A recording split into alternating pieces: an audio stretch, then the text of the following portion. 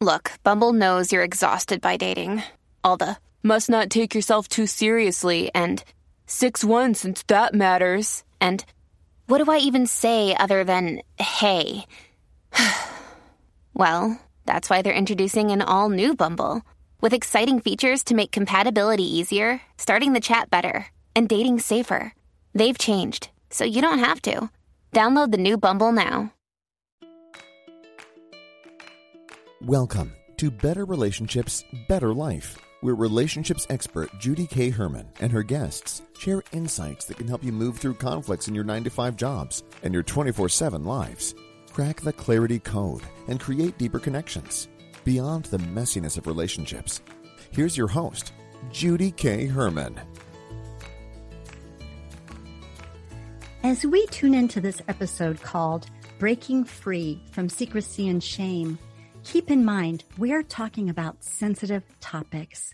This is not only for couples, but it is for professionals, colleagues, and clergy to get an insider look at issues we address.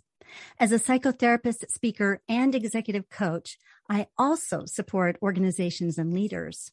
If you want to know more about how I can help your company with communication and relationships, just go to judyspeaker.com.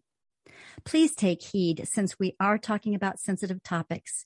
In the meantime, I'd like to introduce you to a courageous couple willing to share how deeper issues have affected their marriage, relationships, and career in part 1 of this 2-part series entitled Pornography, Addiction, and Marriage. Kirsten D. Samuel, professional writer, was at a loss for words when her husband, Dave Samuel, audio production specialist, confessed his addiction to pornography.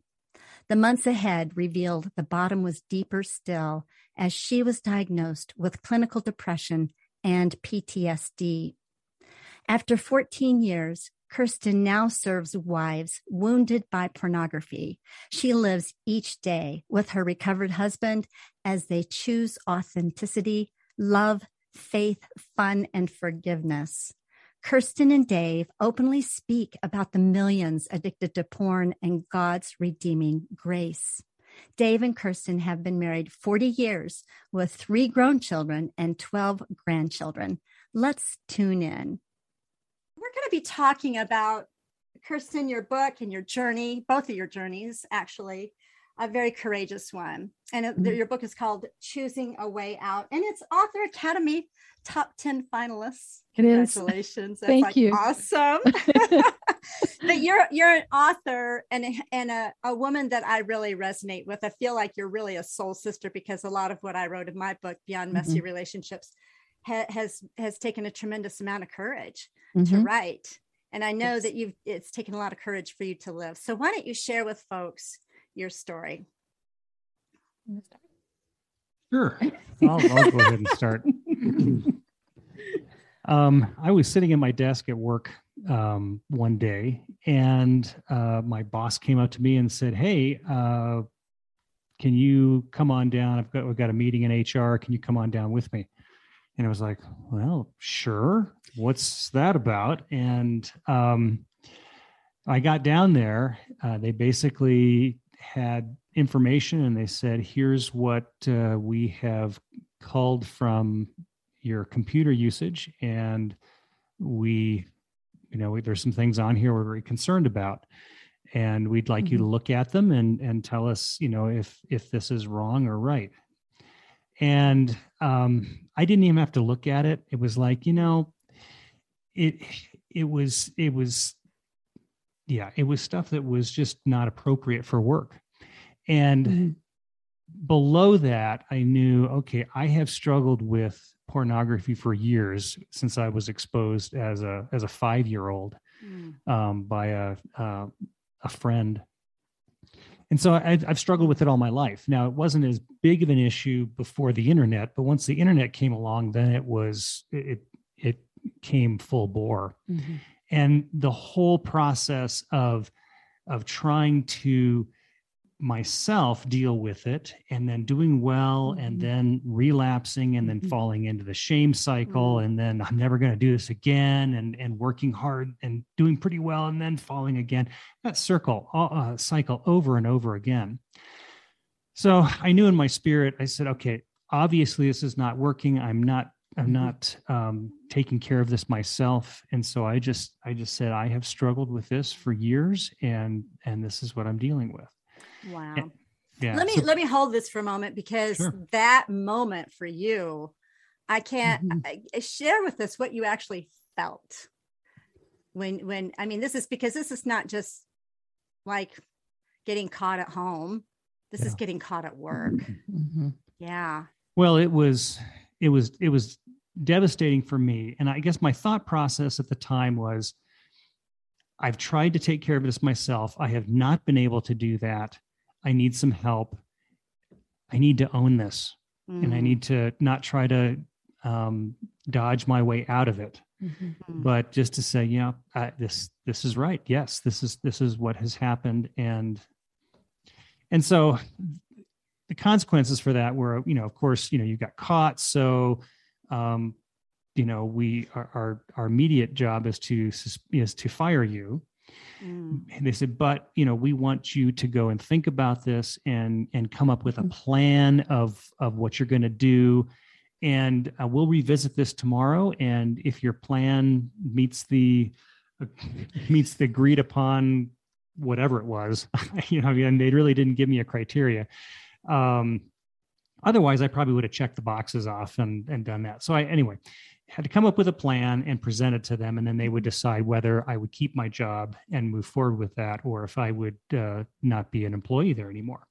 Wow. Well, let me hold this, Dave, because, you got multiple layers going on is what I'm thinking. Like, okay, I'm assuming, well, I know from reading your book, Kirsten, you didn't have a clue about this.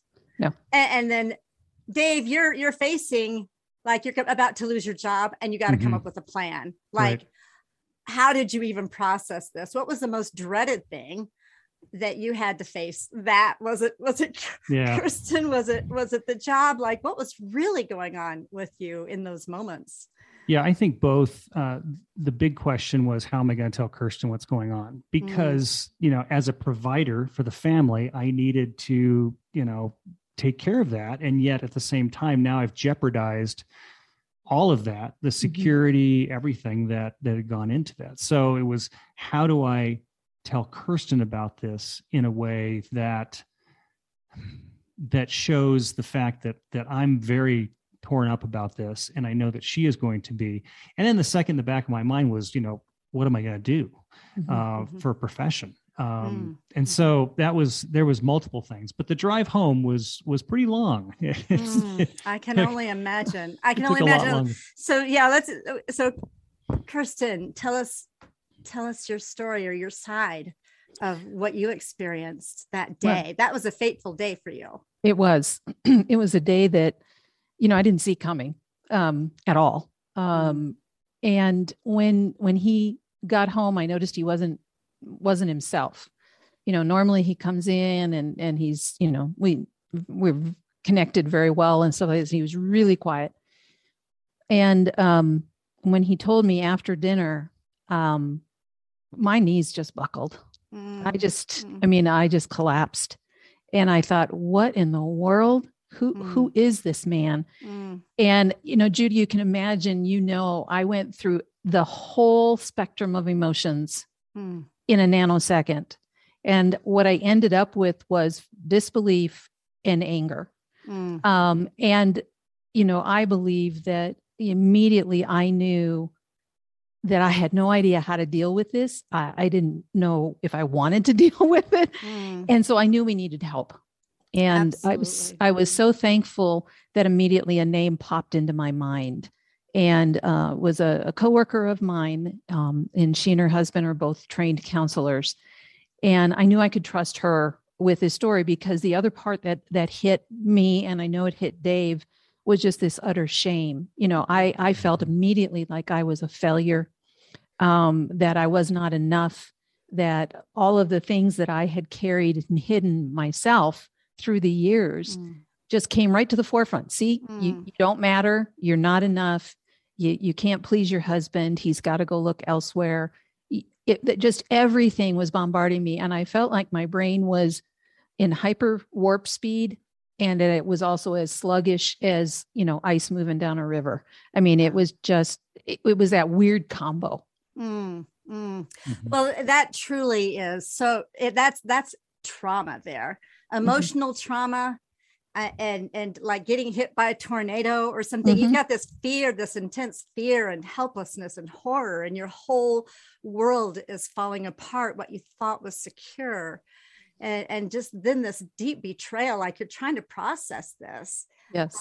That's what happens. I mean, physiologically, we feel this. Yeah. Yeah. We feel it, don't we? In every cell of our bodies.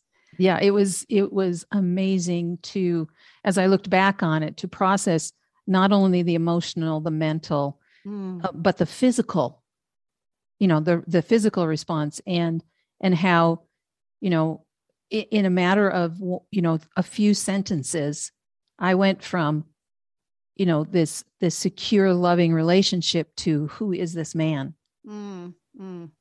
Wow.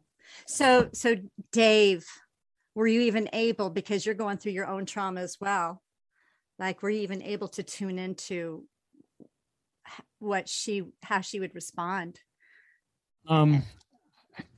Yeah. I mean, when she said, we need help, we need to call these folks, I was like, yeah, let's do it. Because, as a guy, it's like, okay, let's fix this. Let's bang out the stuff we need to do and get it done, and, shoot it, bag it, and go home kind of thing.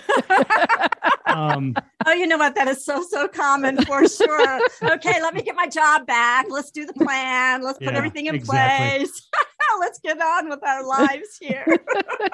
It wasn't until, and this is fast forwarding just a little bit, but it wasn't until I met with a counselor, and his question to me was, what are you willing to pay?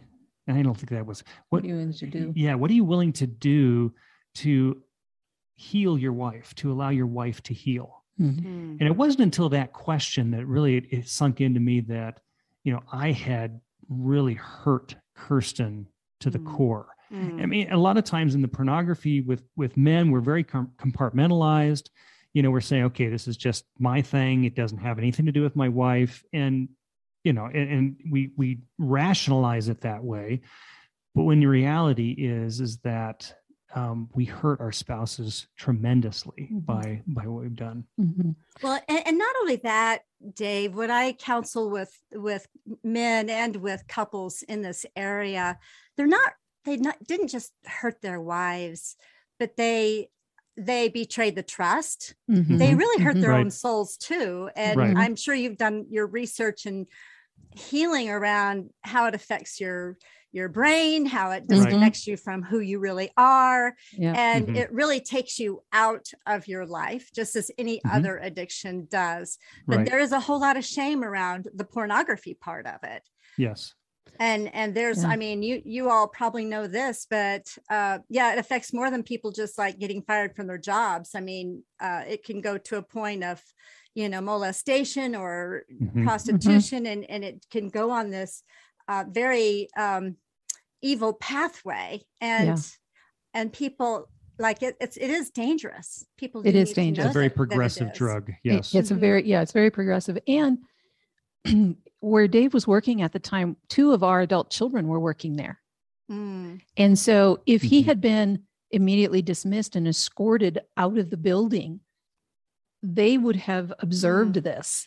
And my thought was, in those initial things is you got to tell the kids, because if you go in tomorrow and they escort you out, my kids, Mama Bear is coming up here. My kids are not going to be shocked by this. They're going to have a heads up. So they're prepared emotionally to deal with what might happen and the questions that they might receive. So, we immediately started to see the impact of this on our family.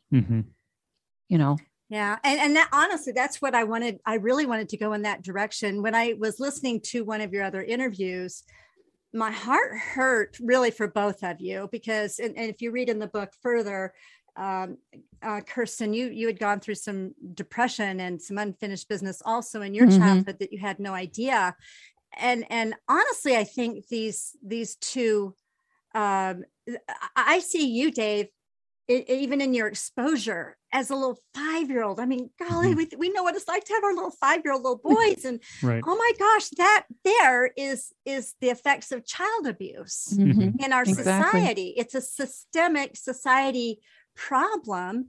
And, your innocence was taken away early. Right. And then Kirsten, I don't know if you want to talk about how your innocence was taken away at a very young age. And I actually do. I kind of want to frame a little bit of this too, for folks that are listening, because as we talk about some very deep things and unfinished business, I kind of want to prepare listeners ahead of time that if you feel a gut punch in your stomach, take some deep breaths. That's okay. But also would like for you to get some help too. So make sure you've got, some support. But so Kirsten, share with us part of your journey as you, like, the light is kind of like what happened with Dave. That was actually, in my opinion, a divine invitation, even though it was traumatic, but it brought to the surface some other areas that really needed healing. Yeah, it's really crazy, but I realized that divine intervention in exposing what Dave was dealing with was actually a divine intervention for me, because it was my invitation to finally deal with what I had been hiding for many, many years, what I had suppressed. And that was and I believe I was about 9 years old when I've kind of gone back to the timeline. I was about 9 years old and I was physically attacked. And by somebody I knew, and and I've done some healing work on that, specifically with a counselor and another group where I went in and really had some prayer done with me and for me, where I was able to bring this all out, and I had been suppressing that, and as a result of suppressing that, there were behaviors, there were attitudes in my life. There was difficulty in our relationship, because I hadn't processed through that. And not only did that happen once, it happened again when I was in college. And, and while that time I actually did try to get some help, I still brushed it off. I still strong-armed it. And, interestingly enough, the first person I actually ever told about the first instance was Dave. And when I told him about it, I said, but it's okay, I'm fine. And I wasn't fine. Yeah. I would imagine, because that's what happens if there's sexual violation through pornography or molestation, attacks, rape, anything like that. It gets absorbed, doesn't it? And it affects your developing brain, especially as, like, my heart just went out to you too, Kirsten, as a 9-year-old little girl. Like, you did not invite any of that. That was like you two were violated. So anyway, that's what really brought some tears to my eyes as I was hearing your story. Yeah. Because really both of these incidences here, in my opinion, they were a violation of your childhood innocence. They were. Yeah, they were. And so how to grow and grow up, right? So that's what we're supposed to do, right? Because if we go into our adult lives trying to do, have an adult relationship, but we have all this unfinished business, and we're still we still don't have that self-compassion and that healing, which is absolutely necessary to get beyond and have, connection in your marriage. Yeah. In the book, I relate that growing up is hard enough the first time, but when you have to do it, you have to do the emotional growth from, in my case, a 9-year-old, from Dave's case, a 5-year-old, and you have to do that in a compressed amount of time. That is excruciating. It is so painful. and yet it's also grace, Mhm. because we look back, Judy, on the first 25 years of our marriage. And yes, this happened at 25 years of our marriage. That's what I really wanted to clarify too. This is not when y'all have been married for 5 years or No, so, no, and your no. kids are little, but you've had your whole like more than 2 decades of knowing each other and Yeah. raising kids. Mhm. Yeah. And so as a mom and I was dealing with what I was dealing with, and Dave and I were trying to figure this out, and were we going to survive? Was this marriage going to survive? Because honestly, I was the one on the way out the door. But then it was discovering that not only was I suicidally depressed, but I had probably raised my children as a suicidally depressed mother. Oh, wow. And then that realization of going back to each one of my children and talking to them and apologizing. I had this intense need to say, would you please forgive me? And again, to receive the grace from our kids of, Mom, we didn't know that that's what was going on. You were present with us, and we felt like you loved us, and it wasn't that. But the freedom that we have today in our interactions with our kids and with our family is so much. It's not even the same relationship as it was the first 25 years.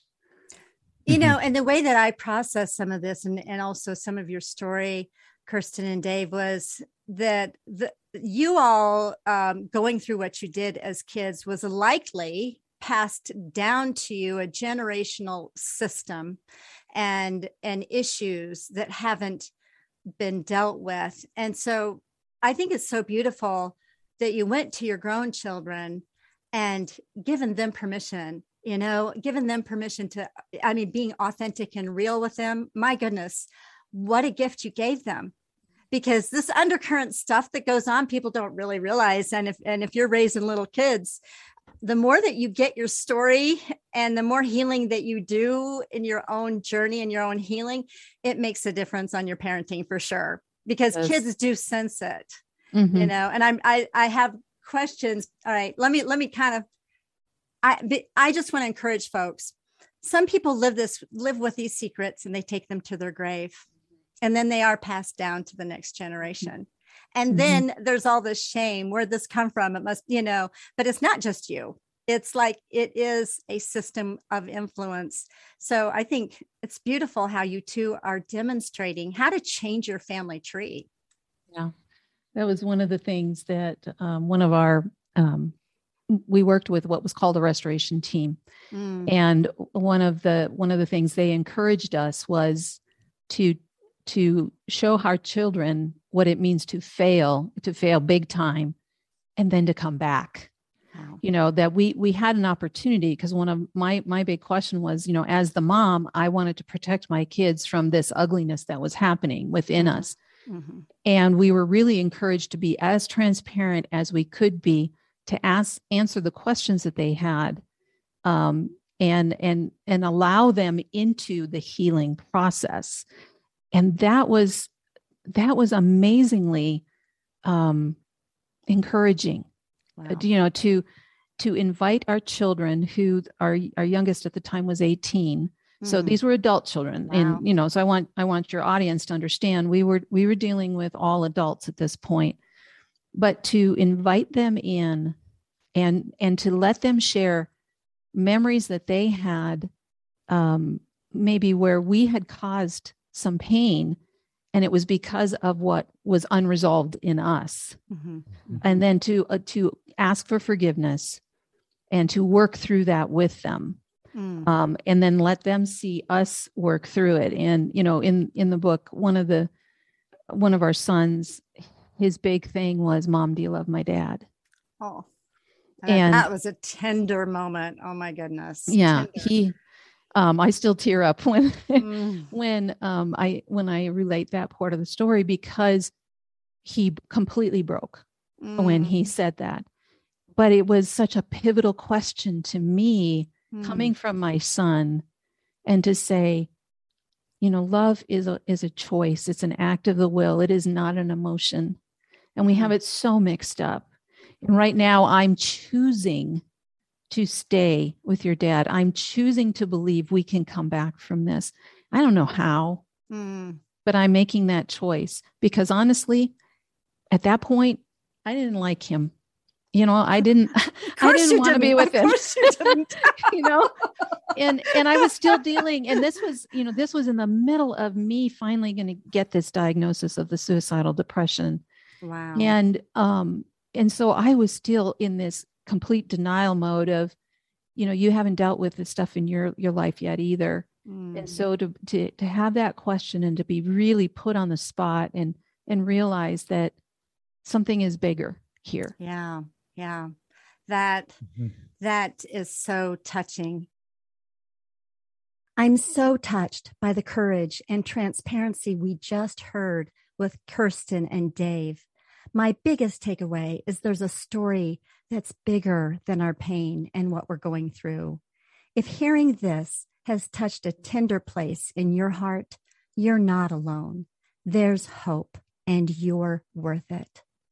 Do get in touch by going to betterrelationshipsbetterlife.com. Next week, you'll hear part 2 of our Breaking Free from Secrecy and Shame series entitled Healing for Children and Faith Communities. Until then, feel free to share, subscribe, rate, and comment. See you next time for Better Relationships, Better Life.